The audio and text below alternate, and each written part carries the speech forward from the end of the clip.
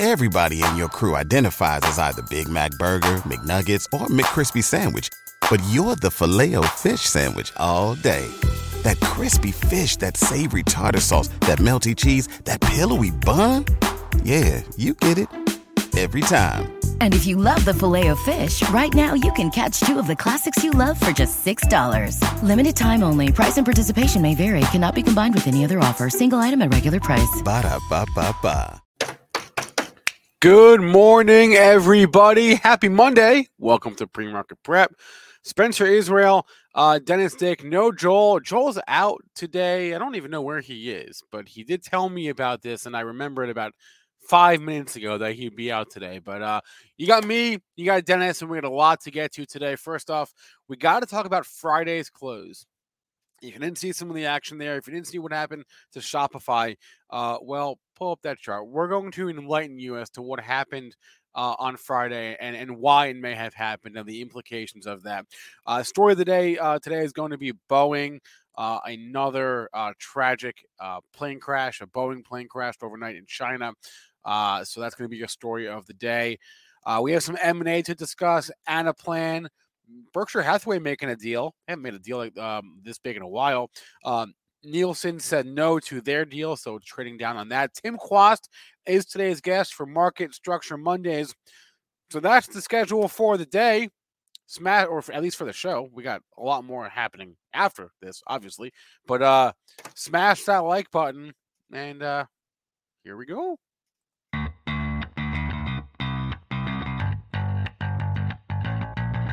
Coming to you live from downtown Detroit, this is Benzinga's Pre-Market Prep with your host, Joel Elconin. This is a volatile puppy here, isn't it? And Dennis Dick. I'm bidding a penny. I will buy the stock for a penny. With everything you need to start your trading day.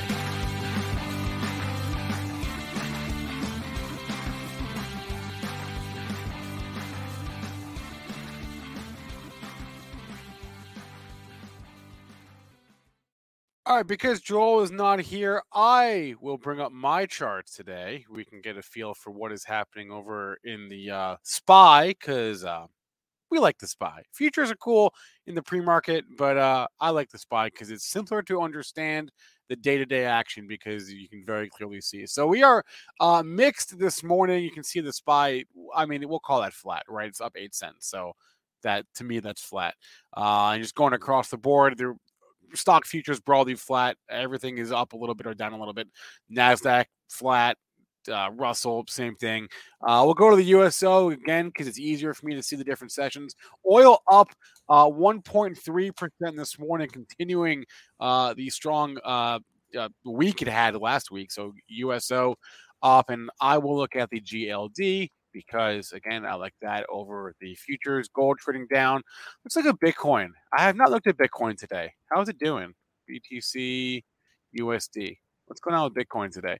Okay, flat. Down $41. All right, whatever. Let's bring Dennis on. Dennis, good morning. How was your weekend? Weekend was good. Not too much. I don't know. I don't even remember what I did, really. I don't do much here. Just it's wintertime still up here. So actually my kids did some tobogganing still, believe it or not. We still have we still have snow here. No, so I know it's hard for you to believe in Detroit, but we still have like 2 feet of snow on the ground. It's starting to melt though. This week did some damage because we had 40 degrees multiple days, so it's starting to melt. Well, I'm not sure what's hotter down here, the weather or the market, because both seem to be like they're turning. But we'll talk about that. But let's start with Friday's close. I saw you tweeting about it. I saw some stuff on Friday as well. We were obviously live at the close, and I was watching to see what would happen into that closing print because we knew we had options expiration. We knew we had some major index rebalances, and there was a lot of like big. There's always bigger candles right on the close and big volume, and there was some of that. But there was a couple of stocks that had just like extremely exaggerated moves. Yeah, they did. And I guess we should probably start with Shopify because that was the one that set off alarm bells. And it was one of the craziest closes I've seen probably in the last 10 years. Like for just some stocks, like you said, a lot of stocks did a hell of a lot of nothing, but there was some extreme moves in a couple dozen stocks. And if you look, Shopify, no more extreme move than this, which I don't even know if you can see the print on there, but it's there. So stock had a huge buy imbalance at the close, which meaning there's like a big order to buy, and didn't get offset, at least not enough, because the DMM took the print up $80. So what does that mean? It means the stock gapped up $80 on the closing print. Can you show my tweet? Just show, because we can see the actual trade, which I took a screenshot of from the time and sales window, because it's a good educational tool too. This is why you also never use market on close orders, because sometimes you get market order and it can just go crazy. So you can see the stock trading $6.99, and the New York print was 5 minutes late because they're trying to put it together. There's still, on New York, there's still a human being that actually helps, and obviously automated systems help to do it too, but they're still putting it together. 821,000 shares traded up $80. So if you see the official close on Shopify is $780. It was trading around $680 when the buy imbalance, I guess, must have posted. I actually missed this one. I was trading a lot of stocks and it was a really good close, but I missed this one. Stock gaps up the $80 on the close, 821,000 shares. If you do the quick math on that, that's about $65 million on that order too high, meaning that order was printed 80 points above where it probably should have been. So somebody pissed away $65 million there. And not saying it's one person, it's whoever was on the MOC buy side. Though that money would go to whoever is selling it. And there's multiple traders that actually reached out to me. A few people got that sold. If you had a limit order sitting out in the NYSE and it was, you didn't get picked off right before the close, you would have been executed at 780. So you would have had your 710, 715, 720 sitting there, LOC on the New York Stock Exchange. You would have got printed at $780 a share. And what's interesting too is the repercussions from all of this. So one thing to consider is trade 780 and it was immediately back down. You can see that print is just an outlier. It's trading down $72. There's no chance you're getting 780 here, unless we have a ridiculous market rally. But, it's not opening up here. It's not like it's back at 780. It's not like it's really down 72 points. It really should have never closed up there. But it did. And what does that mean? Well, anybody who's got options is those will go to automatic exercise. The OCC, the Options Clearing Corporation, will automatically execute anything that's in the money. So if you had, let's just say, some hypothetical situations, there was a lot of open interest, but let's say you had the 750 calls on Shopify. Well, the official close is 780. So OCC will see you 30 points in the money and they would automatically exercise your 750 calls. So you could come into your and come in this morning into your account and see, I bought Shopify at 750 on my call. What happened? I'm like, well, the official close is 780. So you buy at 750, you're down 43 points right now. So kind of vomity when you think about the the fallout from all of that. And there was a lot of open interest on those weekly calls. So what you would have to do in that case is actually go to your brokerage and know to go this, call your brokerage, whatever it is. On an interactive brokerage, it's called Lapse. You just go and automate and just hit, I don't want to exercise the option. But you would have to actually say, do not exercise, DNE it, lapse. There's different words for it, depending on which brokerage you're using. But you don't want to exercise those 750 calls because there's no chance you can be able to sell at 780. So, and because the print's already happened. So just long story short is there's probably some traders that got exercised on those calls this morning and they're down a lot of money if they weren't, you could have even been like, oh, I had the 725 calls. Maybe you left for the day. And you're like, well, that's no chance. And you left it open. So it's a good learning experience. You shouldn't leave your calls open ever. And if you are leaving, you should give them the do not exercise notification in case something like this happens. Again, I haven't seen a stock gap up like this in a long, long time, that much. So it's rare to see something like this. But there's some call buyers that probably got screwed on this. Don't leave them open at expiration. Yeah, you could close them out, just sell out the options, or send your notification. If it's out of the money, you just say do not exercise, and then the OCC will not exercise you because it's an option. You don't have to exercise it, but if you don't give them any indication, and the stock closes in the money, they will automatically exercise the option for you because they figure you're saving yourself money. But I mean, in this case, the 780 was a bogus print, although it's a real print, not bogus. It really traded up there, but it screwed up the close, screws up all those options. 710, 725, 750, 775 calls would all get exercised. And there's no chance you're ever like turning around and selling it up there, unless you had the order out there ahead of time. So why do we think, and all we can do is speculate here, but why do we think there was basically 822,000 shares out there sitting out there at 780? Somebody maybe. So two ideas. Yeah, one, sure, go. One, you have a serious options whale with a lot of options expiring. Maybe, I don't know, or someone thought that the Shopify was part of that rebalance, and they threw a bunch of orders out there. Even stocks that aren't on the rebalance, when you're on the third Friday of the month, you have institutions jockeying positions, doing lots of different things. And we can't, we can guess, but there's no real knowledge for why somebody sends a market order for, and I don't know if it's one person, if it's multiple people, multiple institutions, but why some institution, uses, I never use MOCs at all. There's a difference. You can use an MOC or an LOC. I always use LOC, which is limit on close. I specify my price.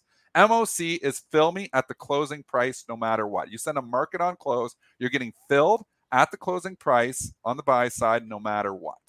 And in this case, the money was made if you were shorting it, LOC, or selling it, LOC. But if you were buying LOC or MOC, I should say, if you're buying MOC, you lost.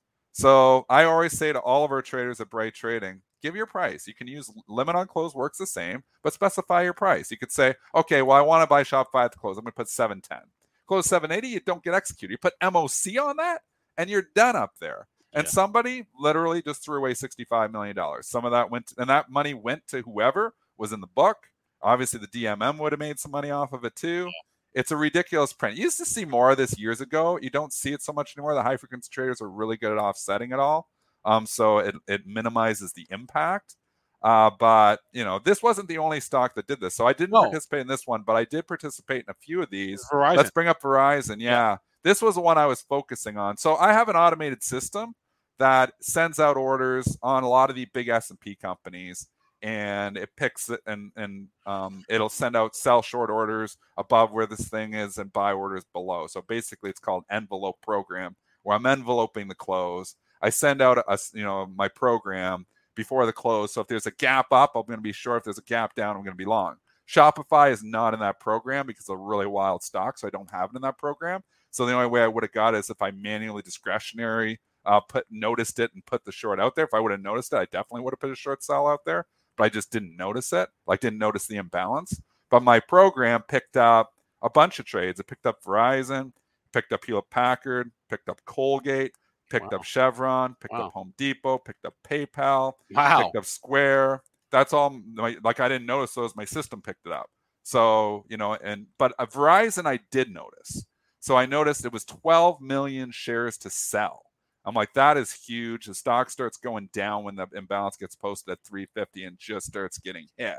And this is Verizon conservative stock. So I put extra buy orders out there too. And I got it filled on it all at $50.80 on the close, which was the close. And I was able to flip it out after hours, literally like a minute after closes for a quick 35-40 cents, which is nice. So on a stock like Verizon, you're talking 0.8%. That's a pretty good trade. Nice. And again, going to the other ones, I got long Colgate was another one. I didn't even notice this one at all. My system picked it up, but it bought it at $72.20, and I was able to flip it out at like $73 after hours. So you can see way down there, like literally flipping it out like right after, immediately after. So there was a good opportunity. There was some gappers there for sure. Nice. The Verizon and the Colgate were two big ones. Hewlett Packard had run up. Square ran up, had a big buy imbalance. PayPal had run up ahead of it. It had an imbalance as well. Home Depot gapped a little bit. Signet Jewelers, SIG, gapped down. But nothing was like Shopify. You didn't have any stocks. We're talking like 1% gappers here, not talking 10% gappers. And that's what Shopify was. It was more than a 10% gapper, which was just absolutely ridiculous. So I'm sure the DMM got some calls on that saying, what the hell happened there? But, I mean, the print's the print. I've never seen them. I don't remember seeing them adjust an NYSE closing print. That's why some people were calling for an adjustment on it on Twitter, saying this is ridiculous. And I was like, if they're ever going to adjust one, it would probably be this one. But I'm like, I've never seen them do it. And as soon as you don't get notification, they can get subscribed to NYSE updates and alerts. As soon as I didn't get notification by like 4:30, I'm like, they're standing this. Like, this is the close. And people are fighting me. This isn't the official close. I'm like, it is. It's done on the NYSE. This wasn't like an outside, this was the close. This was the closing print. 800,000 shares printed up at 780. The official close on your screen right now is $780. It's showing it down $72. You're like, oh, what's the news? No, it should have never been up there. It's ripped back to where it should be.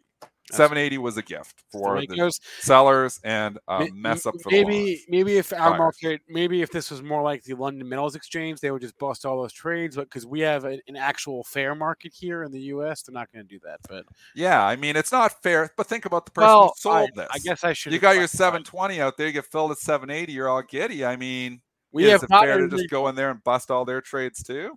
No, that's my point. Well, we have not a rigged market where they're going to go back and just do that because at the benefit of some whale somewhere. Well, but let's move on. Everybody's calling for us to move on. I just want to say, we try to be a teaching show here. We give the news, but this is a teaching tool, and we're trying to teach traders, certain things. There's multiple things to be learned here. One is don't use market on close orders.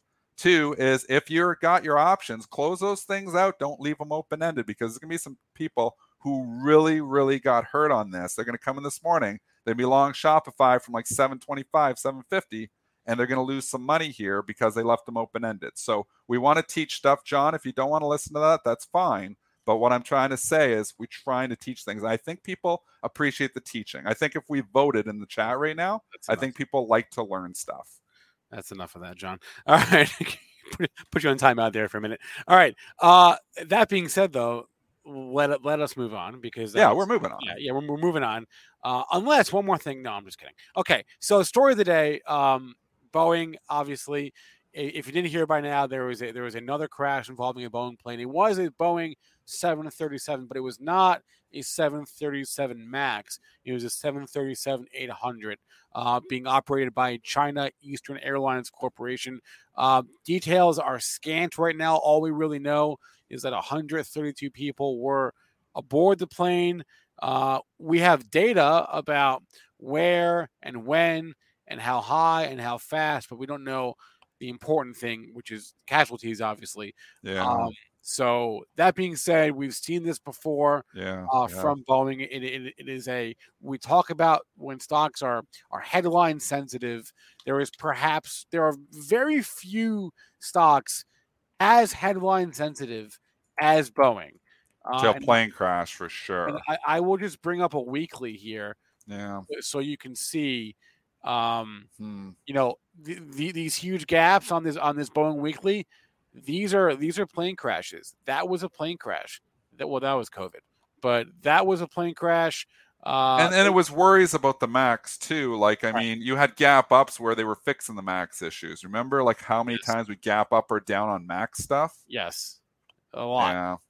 So anyway, there's not much to say about it because I don't like reducing tragedies to let's see how the stock is doing. Obviously, it's going to trade down on this. But again, details are scant as far as what I'm seeing.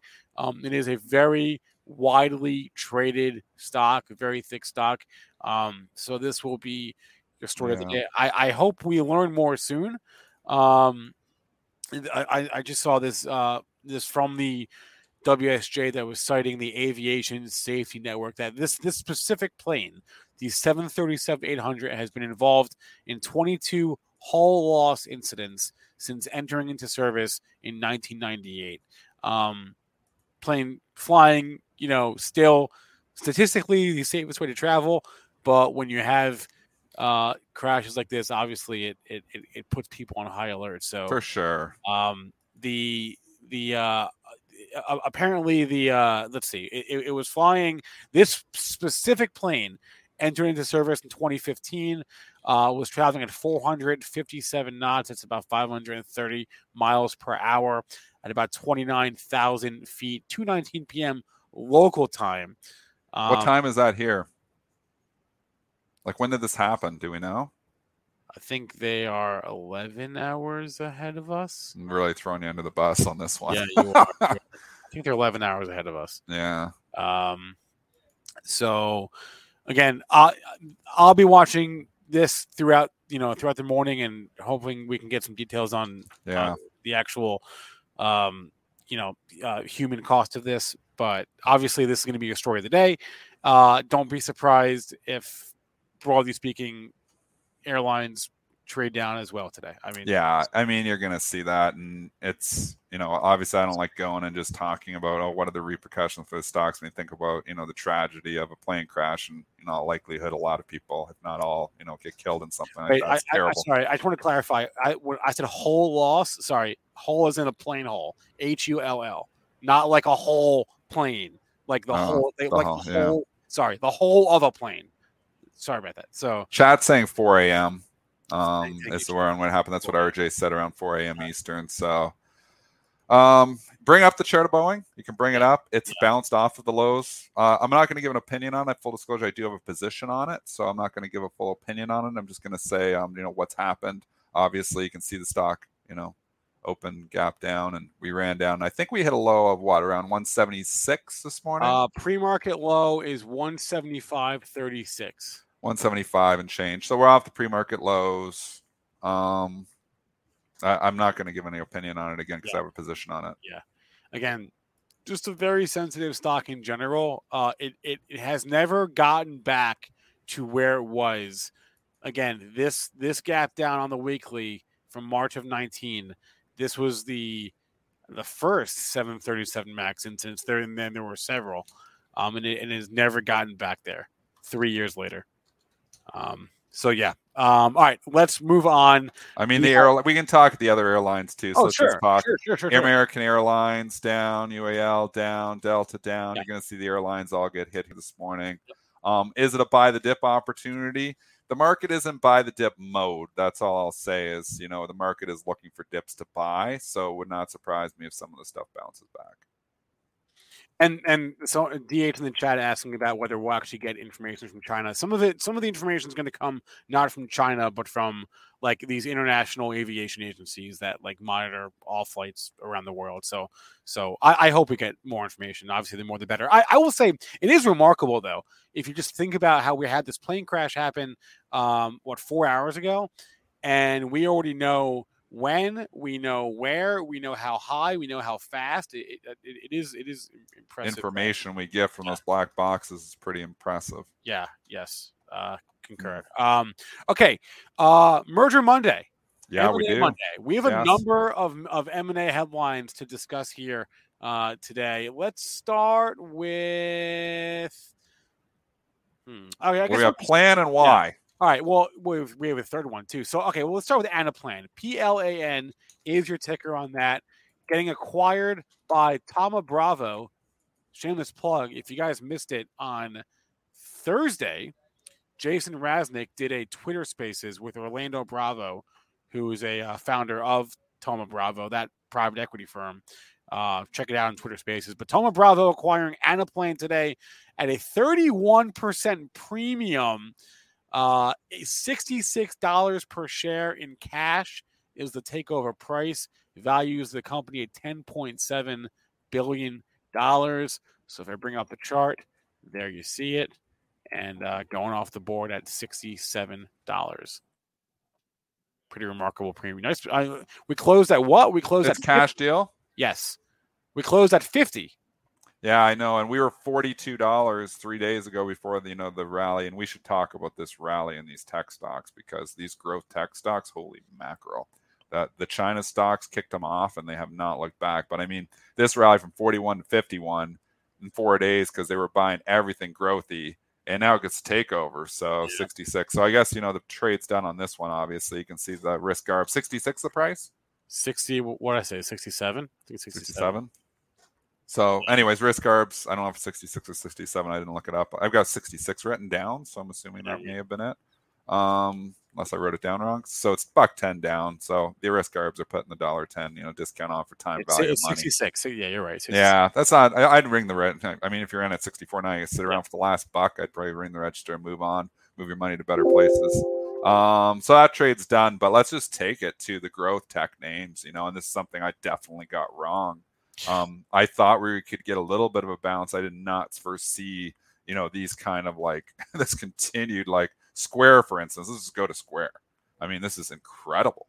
It's went from $94, to 140 in 4 trading sessions. I mean, and then let's just go to ARK, and obviously you're going to encompass most of them like that, from 51 to 65 in 4 trading sessions. And we've talked about this, stocks that are in bear markets, the most wicked rallies are, that happen in bear markets, because you got shorts in there, you're squeezing people, you got FOMO that comes in once they start going. I mean, this is a wicked, wicked, wicked rally. So the short side had been too easy. That was the bottom line of the Chinese names, the growthy names. It's been too easy. I've talked about it for a while on the growth names being too easy on the short side, which is why I said I can't be short any of these, but I wasn't long any of them either. So at least not very many of them. I had Unity Software, which was one I had, and I actually sold that on Friday just because I feel like it's too much too fast. 73 to 96 in 4 trading sessions.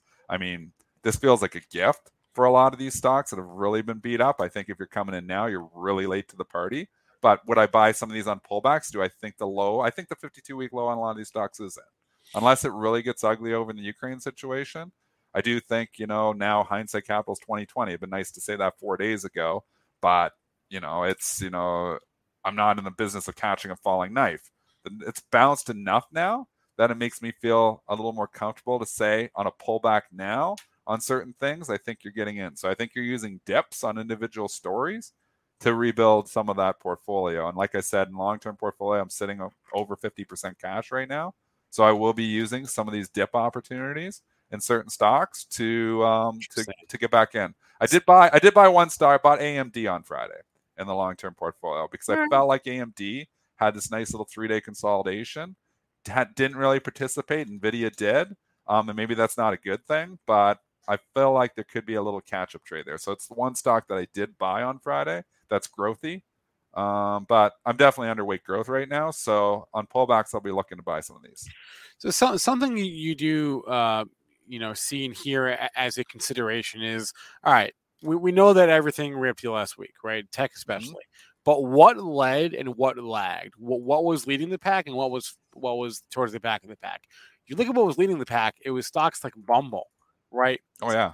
Stocks like you mentioned, Square, really beaten down names. A lot of Chinese stocks, obviously, and the Skills. Like look at the week that Skills had.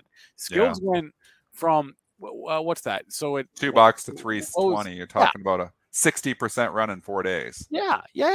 But ask the person. Here's the problem with You're going to hear about all the people that bought it at $2, but you're going to hear crickets from the person that bought it at 20, 19, 18, 17, 16, 15, 14, 13, 12.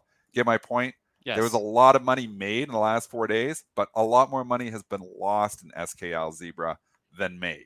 Yes. So, yes, some people were, got the $2.25, and you will only hear about those people on Twitter because nobody talks about their losers on Twitter. I'll talk about my losers, but the majority of traders aren't confident enough in their own skills to talk about their losers. They only want to talk about their winners because it has to build up their confidence because they're not confident enough in their own trading. But my point in bringing this up, though, is like, what would you rather see? Would you rather see like the DocuSigns of the world and the Skills of the world lead us? Or would you rather see us be led by like, I don't know, Amazon, which was... Well, it came back good too. Amazon did too. Had a good week, and some of it is the law of large and small numbers here. It's much easier for Skills to rip higher 50% than it is for Amazon. Well, it's impossible for Amazon. So it's not even it's that, but it's the market cap's so much higher. It's impossible for it to do that. Really. Yes, but like Apple, which was only up 6% last week, and I say only again because like 6% is a great week. But consider what, Bumble and Affirm and Asana and Roblox and Carvana did last week, right? And MongoDB and Etsy and PayPal. So when the market's going up, you always want to be long higher beta names. Those are all higher beta names. When the market's going down, you don't want to be long higher beta names. So, I mean, that's what it boils down to here, Spencer. I mean, you're never going to see the apples rip 40, 50%. Right. The market caps are too high, but they don't go down 40 or 50% when these stocks were all going down like that either. So majority of my money is in the mega caps. I'm not in a lot of the small stuff, but I tell you, if you're in the small stuff last week, you had a really good week, and a lot of people did really well coming in. A lot of people made some money. I'm just trying to make a point about like how, like, thinking about last week's rally, right? Like, the market will go up if, like, it can go up for several reasons, right? Last week it went up because everything rallied, right? But it can also go up if, like, just the FANG stocks rally because they're so large, right? We don't need everything to follow the FANG stocks because they make up such a large part of these indexes that they can drag the market with it. So I guess I'm asking, what would you rather see? Would you rather see those beaten down higher beta names lead us higher, or would you rather see like the FANGs and the mega caps of the world lead us higher? I don't necessarily know the answer. I'm just kind of throwing it out there. But it was just interesting to see. And so now I'm curious is like what is the continuation here this week? Do the mega caps continue to be strong? Because the second those things start to turn, I will get more bearish than I already was, right? Like, it's cool that everything was green, right? All tech was up last week. Not all tech, but most of tech was green last week, which is cool. But I'm paying more attention to the mega caps than I am to like those crazy high flyers of last week. And I think the mega caps had a fantastic week, so that's why I was arguing your point. I think that's been a long time since we've seen Apple rally 6% in a week. That's a huge move for it. The question is, are we buying it now after big moves last week? I mean, I think you need a dip to come in here now, and maybe you miss it, but stocks move in like waves, right? Like they move down and they come up a bit. They move in waves. It's rare for a stock to just V. You do see Vs. It happens. It happened obviously, with March 2020 and the COVID crisis. The SPY basically V bottomed. You can have Vs, and that could be the case, but it's more often they're in waves. So if you're a quantitative approach to this market, you're probably saying, I'm not going to chase it here. I'm going to wait for a pullback and then get in on the pullback here because, we waved down, we maybe overshot. Now we've come up. Now you wait for that little dip again, and then you move back in again. So I think if from a quantitative approach, I think, to your point, I think your point is wrong because I think that the mega caps had a fantastic week last week. I think it was big. We were led. What really led to wasn't ARK, it was China. China kickstarted ARK, which then kickstarted everything. So the Chinese names were so beat up when we talked about those. Alibaba, Baidu. I mean, you see JD, Spencer. Like JD goes from 42 to 70 in 4 days. Yeah.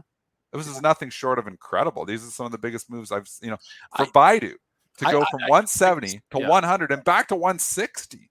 I mean, that's incredible. I guess maybe I'm finding a way to complain because if the market had closed higher because solely on the back of the performance of like 10 stocks, then I would complain about the breadth. And so I guess I'm just finding a way to complain about this because I missed it, right? So I'm complaining too. I missed it too. I'm full on like. Usually I'm pretty good at catching the moves. I tell you, I missed this. Like flat out, like shitty missed this. And definitely looking at it like, I'm 50% cash. Does that suck? Big time, big time. Now again, I didn't just raise and sell yet last week. I sold a while ago, but it would have been nice to redeploy at the bottom. It's hard to get the bottom. So I think I can see now that the bottom is probably in, unless, it really gets ugly, obviously, in the Ukraine situation. So now that I can see that the bottom is likely in a lot of these stocks, now you wait and you use opportunities, even in individual names, to redeploy capital on dips. If we're back to the buy the dip mentality. I mean, if it escalates ridiculously over in Ukraine, or if if something else happens, a new catastrophe or something, then the story changes. But with the information we have today, it probably appears like the rally was wicked enough that makes me think that maybe even the 52-week low is in. Yeah, at a certain point, everyone who didn't buy, that's you and me and many others, last week has to ask themselves, all right, at what point are we wrong? And I mean, I'm telling you, I don't have to say at what point I'm wrong. You're wrong. You're wrong. I'm wrong. We're wrong. We're wrong. We're wrong. You're wrong. Yes, we're wrong. We're wrong. Yes. No doubt. Yes. Wrong. Like right for a long time, but needed to get back in last week. Didn't get back in. That's why I picked up AMD. Hadn't went yet. Looking at stocks that, okay, well, this could be a catch-up trade. Need to get some capital working again. That one looks like a sleepy one that hasn't went yet to me. I mean, I'm not going to get the 100 if I think the market's going higher, but is the potential for this thing to get back up and moving again? Maybe. Maybe it's the wrong stock. That's why I would never put 100% of my money in AMD. But do you put 1% here, 1% here? I think you do. And I think you're using pullbacks on different stocks. Like I said, maybe even on a FedEx that pulled back last week on an earnings report. Maybe you're nibbling on that. Maybe you're using, some of the weakness in, some of the airlines and stuff today to redeploy some capital. But I think the biggest thing is you've got to admit when you're wrong. It's all about admitting when you're wrong. Yeah, I'm admitting on the show that I was wrong to not be bullish last week. Joel and I had talked about this, about you. You're very good at changing your mind very quickly. And that's hard. That's a hard thing to do. That's all trading is. I know. That's all it is 22 years of I'm wrong every day. I'm wrong on lots of things every day. Yes. Fix it and then, move on. So my opinion about, the bottom, could continue to fall out of this market. I don't know what's going on. Information, I don't have enough information is wrong. So I shouldn't be at 50% cash right now. I wish I was 100% invested last week. It would have been really good.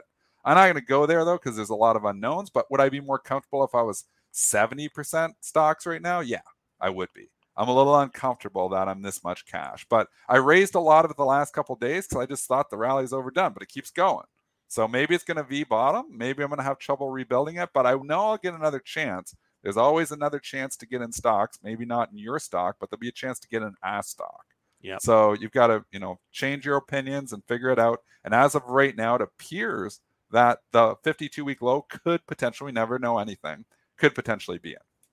Real fast, before we bring on Tim, the two other M&A headlines we didn't get to. Allegheny, ticker Y, is getting acquired by Berkshire Hathaway today. So that's going to be, it's trading up 25% right now. The takeover price for that is $848.02 per share. And then Nielsen, NLSN, they had a go private offer last week. They said thanks, but no thanks. So Nielsen, NLSN trading down 17% this morning because they have said no to the offer that was on the table. That's interesting. Yeah, it is interesting. I mean, so they say no. It was obviously trading up. It gets back down to like that 18, 19 area where it came from, and there was people willing to pay for it there. That's a dip I would buy.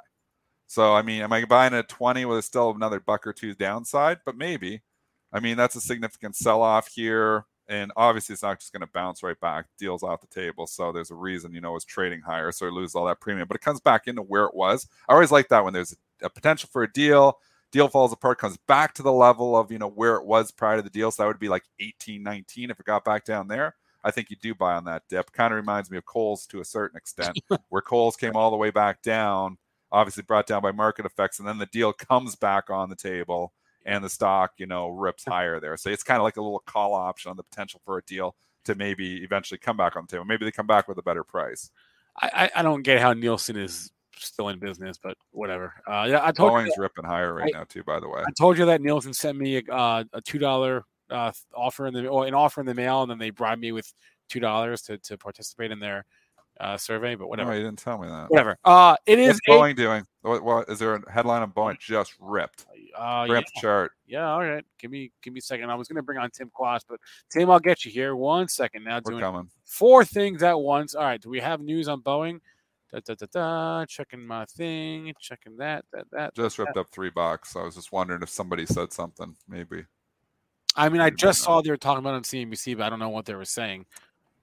Anyways, maybe it's just, but it'll look like to me like something, something news, because that was a big candle there. Just was like 181 and boom, it was 184. So I was wondering if something was said by somebody. So, okay, well, let's go grab Tim. Checking around right now.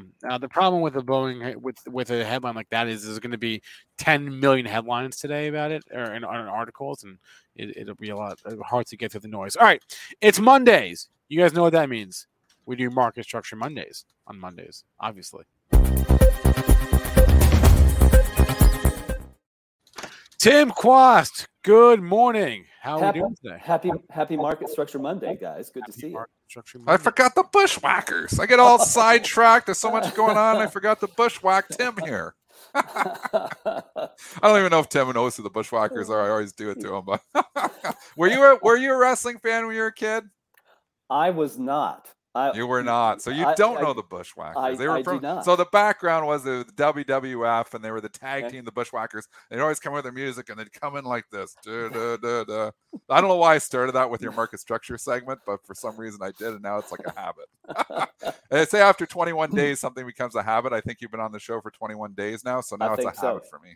There you go. Tim, how's it going, buddy? It's going well, thank you. It's snowing heavily in Steamboat Springs. Are you still skiing? We still have awesome conditions. So the season rolls on. We were out, actually not skiing. We were out because my wife, after 2 ski-related knee surgeries, won't strap on wood anymore, but she loves to snowshoe. So we were out on Rabbit Ears at 9,500 feet in perfect snow over the weekend. Nice. Just great. Wow. Yeah. Very enjoying yourself. My boy skied for the first time last week there. He's 7 years old, but he enjoyed it. The only problem he had was never really thought about it, but he got sunburned. I mean, you don't think about it when it's like 30, when it's 32 degrees outside. You don't really think about a sunburn, but I mean, the snow, the sun coming off, was a sunny day. And I'm like, looking at his face at the end of the day, I was like, was sunburned. Was he wearing goggles? Yeah, well, he was too, but only on down the slopes and stuff, so they're coming on and off. But yeah, so anyways, either way, he did have goggles, but he still got sunburned. You just teach him how to pizza and French fry? Pizza, French fry? Right? It wasn't me teaching him; it was his aunt and his uncle. So. Okay. I was actually trained stock. Tim, we were talking just now about last week's rally and sort of what to think about it. What do you think about it? And by the way, Boeing, oddly, that is the headlines on Boeing, before I answer your question, Spencer, are, there's a 737-800 that crashed in Southeast China. Right. So oddly, that's the news. I think maybe the fact that Boeing is up is it's not a MAX. Boeing's down $10. Is it? Okay. Yeah, okay. Boeing is getting hit on this. It was up earlier, obviously, and then this tragedy happened. So it's come back down. So it was down almost $20 at one time. It was down 18 points earlier on. Now it's only down 9. So it's bounced back. So I think it is to your point. Yep. I think if this was a MAX, this would be getting hit harder than it is. But because it's not a MAX, I think to your point is, I mean, plane crashes do happen. We don't know the reasons behind it yet, but because it's not a MAX, I think it's maybe it's come back a bit maybe since we got the tragic news. Yep, and new options trade today. So if you have a pre-market dip like that, it creates an opportunity for a trader in new options. So Spencer, to your question about the market last week, once again, I'll say that the turn tends to come during options expirations. I did not hear anybody until Friday even mention the options expiration cycle and how all the things that were the trouble for the market, Ukraine and a Fed rate hike, suddenly became the reasons that the market was surging. The certainty of a rate hike is the reason that stocks are surging. And I hate that. It pisses me off so much. It's just nuts. That is not the way traders, that's your Market Structure Monday lesson. That is not how the market works. The market is not full of illogical, irrational participants who one day sell something for the same reason that the next day they buy it. That's not the way that the market works. But the media always wants to find the fundamental reason for a move, and they don't want to hear about options. They want to hear about there's a story here, or there's something, or okay, so they're comfortable now with the interest rate picture, and that's why they're in the media. The media will always justify the move with some fundamental reason. And then what you'll also see is, like, for example, stocks rally after Fed raises rates a quarter point, right? There was nothing false about that statement. Stocks did rally. The Fed did raise rates a quarter point, right? But when you put them together like that, you create this assumption that one caused the other, or the implication that one caused the other, when that's not necessarily true. But anyway, keep going on your point. It's what the mathematicians call a false correlation. Sure. And there, you could Google false correlation, and there are hilarious things about false correlations, things that seem to move in synchronicity.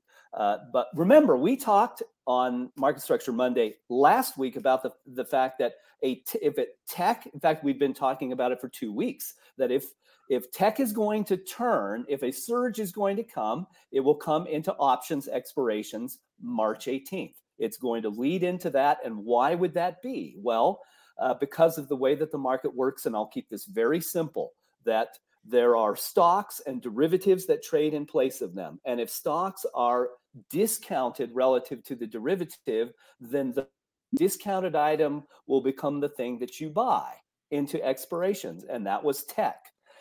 So tech posted some big surges. Now, whether they're sustainable or not with new options trading today, that's what will remain to be seen.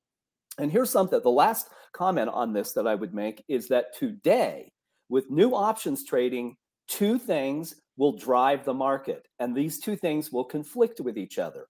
And so it'll be interesting. We may have a volatile day, and whether we finish up or down will depend on how these 2 things sort out. It is the demand for new derivatives that expire in April. Do people come back and buy substitutes and make bets on the market and hedge their positions with derivatives? That's one thing. And then all the stuff that happened last week that resulted in winners and losers, that will sort out. And the 2 things will determine which way the market goes today. And I don't know. I can tell you what the broad sentiment is doing, that it has bottomed and it's rising. But there are 2 things that are generally signals of a top, not a bottom, that are present in the market. Again, I look at the data every day. I don't prognosticate. I just take the data as it comes. But short volume market-wide is very high. Look up NSIT, Inside Enterprises. It's 92% short. That you might expect in a small cap. Hewlett-Packard is over 80% short. Over 80% of its trading volume is coming from borrowed stock. The levels are very, very high in the market. That's not generally the sign of a market bottom, but a top. And then number 2, volatility is very high. It has been over 3% in the market all year in 2022. That's the spread between the average intraday high and intraday low. Those things, high volatility, tends to mark tops, not bottoms. Again, I'm not saying what will happen, but those are some contradictory signals that we see in the data. I mean, this is, and you're I take a quantitative approach, you take a quantitative approach. I mean, this is, the way, it's a more consistent way of trading, in my opinion, than just discretionary making calls. And a lot of people, will look, we're on a show and we all have opinions on everything. Everybody's got an opinion. But, I've said it before, I make a lot more money from my quantitative approach where I'm not making opinions on stocks than I do from making opinions on stocks. And that's mind-boggling to most people because they think, oh, you may make an opinion, you've got to come in, you got to buy something. But you're using a systematic approach to the market. Correct. You're not really making opinions. You're not really trading your opinions. You're trading that systematic approach. I only care about supply and demand and context. What is occurring around us at any given moment? There are important things, the beginnings of months, the options expirations period, and the ends of months. The market moves in a monthly and quarterly cadence. And why is that? Well, it goes back to the whole way that money works in the market. If you're running a hedge fund, you're reporting results monthly to your clientele. Well, that's very important. At the beginning of the month and at the end of the month, between those, you have a chance to produce a return. And that's going to affect your behavior. That's trillions of dollars. Then you add in the tens of trillions of dollars that are benchmarked to things. And it's every quarter, you're going to make some adjustments. It might be exposure to the market. You may talk to your clients and say, we're now increasing our exposure to value and decreasing our exposure to growth. We're increasing our exposure to fixed income, decreasing our exposure to that. That's the stuff that's going on. So you can't, traders, think that all the time, every day, the same stuff is going on. You have to think about the context. So I'm very much focused on supply and demand. And those are measurable things. They're not perfect. There's no perfect system. But I can, in my own accounts, that when I follow the math, and I always outperform the market, period. So there's something to that. Can you give us maybe some ideas for this week, Tim? So yes, and here's a great way to look at it. Let's take 4 of the top, excluding Nielsen, which you talked about, a deal stock. By the way, you can use Market Structure Edge to look at deal stocks and determine whether these deals have substance or not. If you see heavy short covering, there's a probability that there is merit to a deal. If there isn't, there probably isn't merit to it. But I want to look at 4 things last week that besides Nielsen were top performers, and let's look at the supply-demand balance in them. If you like, we can look at Nielsen really quickly here. They reject this takeover bid. So what does the math tell us about? Could we have already known that? Well, the green part is the demand side. Very good demand. Supply did dip, but it's almost 50%. It's 46% of the trading volume that is borrowed or created. In deal stocks, what we have seen for 15 years doing this is that in deals that will stick, those levels drop to about 30%. So the math was already telling us that, save for the covering by people who were caught out by that, there was a belief this deal isn't going to happen at this level. Now, if the deal is revised by Elliott and its compatriots in this transaction, and we see the levels drop, then it's got merit. But let's go look at Moderna, big performer last week. Is there merit to supply and demand in Moderna? And what you want to look for is a diverging supply-demand pattern. It's that simple. Here's Moderna's demand. Green, this is price, just closing price. Here's the supply side. Well, you have a divergence. Rising demand, relatively flat supply. That's why price moved. But look how high the levels are. 60% of the trading volume in Moderna is artificial. That means if demand stalls, the price will go down. So I would say, no, that was options driven. That was an options driven trade, probably doesn't stick. Look at Etsy. Another great performer last week. And Etsy is it's a trader's dream if you're on the right side of it. It's incredibly volatile. It tends to move violently during options expirations and around earnings. So here's the demand side. It's at 1, and the supply side took a dip. That's why it surged. But look, once again, it's 60% short and a 1. I am not buying that. You say, well, then I missed out on all those gains. Well, if you've gotten those gains, take them because that is not a pattern that lasts. And it's very mathematically consistent. PayPal, another great performer last week. So what happened with PayPal? It's again, I look at the supply demand equation and say, okay, I can understand why it moved. There was a lot of demand for calls going into options expirations. That's what this big dip tells us. But it also tells me that with demand rising and now supply rising too, it's a lot better than the other two. It is actually the best of the lot because those levels are lower. The run is not going to last again. So you should know that as a trader. Know when you should get out of something, no matter what the charts are telling. So on something like PayPal, it's telling you to take the profits from this recent run? It is. Yep. Yeah. Even though the demand is still rising, I don't like rising supply and demand at the same time. Those will cause the gains to run out of steam. That's what's going to happen. I'd be curious. Can you look at any one mega cap? I don't care which one. Apple, Amazon, Microsoft. Yeah, let's take Apple. Pick one. Okay. I want to look to see that right now. Okay. So here's Apple, and I have a little bit of Apple, but only because I thought all the money was going to come back into tech, into options expirations and index rebalances. It's not great either. It's got the sentiment is just ticked up and supply is flat. That tends to sustain gains. But what if it doesn't ever get back to 5?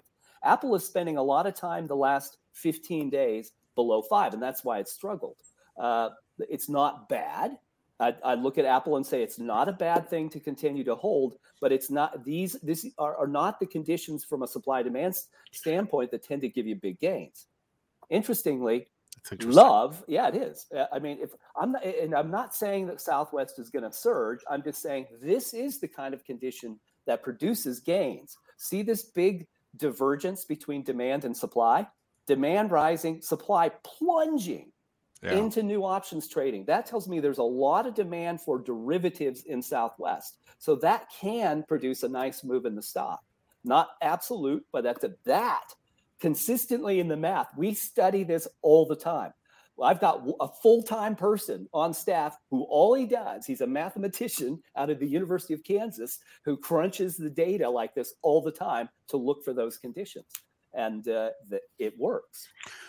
All right. If you want to know more, Tim joins us every single Monday. He also joins us once a week on Benzinga Live. But if that's not enough for you, check out his platform, the one that was on the screen there, Market Structure Edge.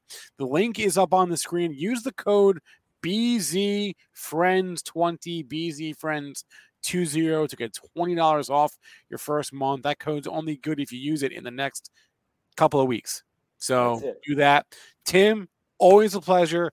Thank you for joining us. Always fun to see you guys. See you, Tim. Thanks. All right. Enjoy that skiing. It's 8:55. We got 5 minutes left in today's show, so we can do some ticker time. That's a good idea. I just like to keep an eye on my movers tool and see if there's anything that's been moving in the last few minutes, any news that I missed. Oh, before we do that, I want to mention Coinbase. It's been a while since we've heard about Coinbase. It's also been a while since we've heard about Jim Chanos, the famed short seller. Well, that was fixed on Friday when he hopped on CNBC and announced he is short Coinbase. I have no idea where that stock is right now. It's come back, but if you look and bring up the Friday chart, it's really interesting. It shows you these algos that just trade off opinions on CNBC. Like he said he's short Coinbase, and they hit this down $11 right on the initial. You see that? That's the original, like, algos, oh my gosh, Chanos is sorry, sell. Yeah. And then like 2 minutes later, it's back up to like 182, and it's just the algos just again overshooting. They continuously seem to do this, and that was a huge overshoot. Bounced back. It's down $3. It should be down. Chanos disclosed a big short position. I mean, Chanos is well followed, so it should be worth something. But to knock $11, like 7% off the price immediately because Chanos is short, I mean, it seems ridiculous. I am long Coinbase. I'm still long Coinbase. It's been a bad buy by me. I stuck a little bit in the long-term portfolio for a growthy name and been dead wrong on it. So I don't know what to say on this one. I kind of feel like, though, that the bottom is in a lot of these growthy names. So I'd probably be a buyer pullbacks here. Okay. All right. And then let's do Nike real fast because Nike, actually, before I do Nike, well, in that vein, let me bring up the earnings calendar for the week. There really isn't much, but there are a couple. So here's the earnings reports for this week. You can see we have, that's not it. There it is. Nike tonight. Tencent Music is tonight. Golden Nugget Casinos tonight. Tomorrow, Carnival, Adobe. Wednesday, General Mills, Tencent, KB Home. Restoration Hardware, Darden Restaurants on Thursday, Neo on Thursday, but Nike is going to be your big one, and that's tonight. So let's bring up that chart now and see what we have here. I got a trading position on, so I can't give an opinion on it. I mean, when I say I've got a trading position, I'm going to be actively trading it at the open. So I don't talk about stuff that I'm going to be trading at the open. So sorry on Nike, but there's some other stocks. Adobe I don't have. I could talk that one. That's going to report earnings here too. There's often a positive alpha associated, with owning a stock ahead of the earnings report. It's a light week, like you said, DRI, KB Homes. I mean, KB Homes interesting too, just because we've already heard from Lennar, so we kind of know what to expect. That's true. Allianz had a nice pop off of its earnings. The earnings were pretty good. I am somewhat concerned going forward about demand in home builders for the simple reason is that the prices of everything have gone up so much that I think eventually you get some demand destruction there. So I know they look cheap on a multiple level, and maybe that's all priced in. But I'm kind of keeping away from the home builders just for that reason, that I feel like there's going to be less people building homes with the increased cost of materials. What about Disney here? This is interesting.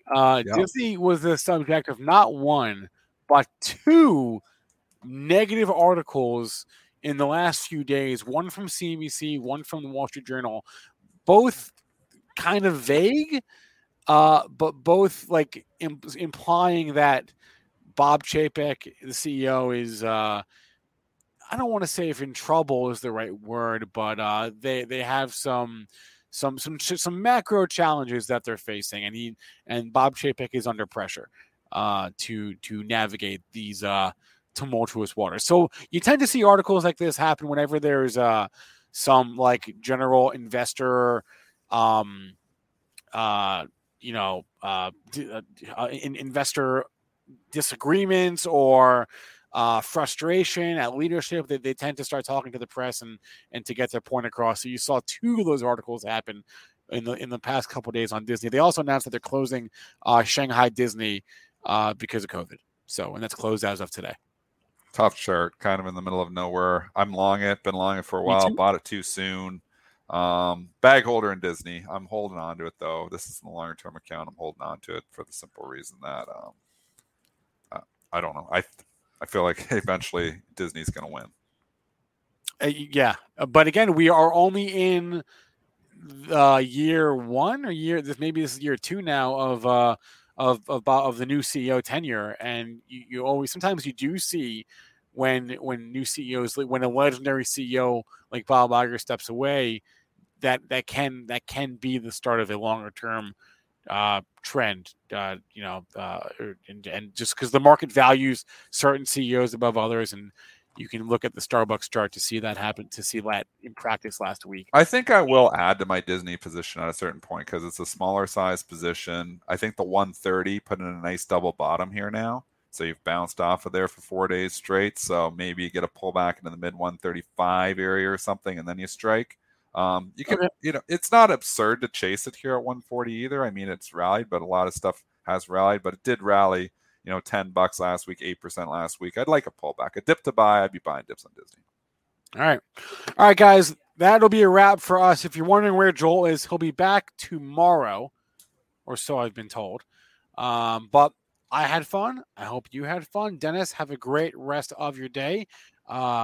Be good, stay green. The rest of you, don't go anywhere because live trading with Benzinga is coming up live in like 4 minutes, 9:05. So if you could be so kind and drop me a like, I'd appreciate that. Whether you're watching us on YouTube, on Twitter, on Twitch, on Facebook, or even on LinkedIn, just hit that thumbs up button. Hey, if you want to subscribe to Benzinga's YouTube channel, please do that. If you want to become a member, get access to custom emojis, badges, and more down the line, check that out. Just click the join button on the homepage of our YouTube page right there. Other PSAs I have: Benzinga Pro, get it for free for 2 weeks, pro.benzinga.com. There's a discount code to Benzinga Pro in the link to in the description underneath this video. There's a link there near the top of the description. Get 25% off Benzinga Pro. Check that out. I'll be talking more about our upcoming events, especially the FinTwit conference later on today. So if you don't know what that is, you can just go to bed here. You know what? I'll put the link up on the screen for it because need to make it as easy as possible. The link to the conference in Vegas that I fully intend to be at. Don't I have it? Andy, I should. Give me 1 second. Go to BenzingaEvents.com. Click on FinTwit Conference. There we go. All right. Here's the link to learn more. It's in the chat. Bada bing, bada boom.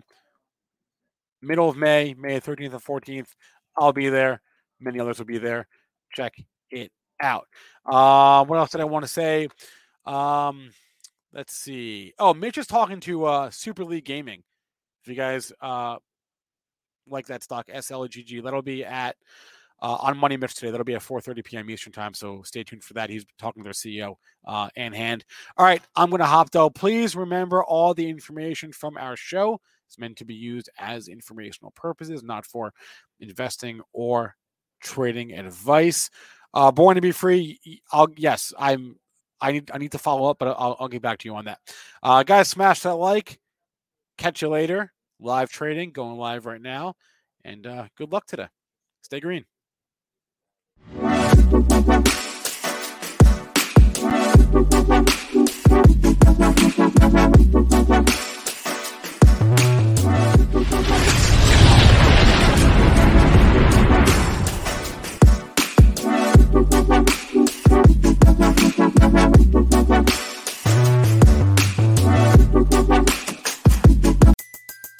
Everybody in your crew identifies as either Big Mac Burger, McNuggets, or McCrispy Sandwich. but you're the Filet-O-Fish Sandwich all day. That crispy fish, that savory tartar sauce, that melty cheese, that pillowy bun. Yeah, you get it. Every time. And if you love the Filet-O-Fish, right now you can catch 2 of the classics you love for just $6. Limited time only. Price and participation may vary. Cannot be combined with any other offer. Single item at regular price. Ba-da-ba-ba-ba.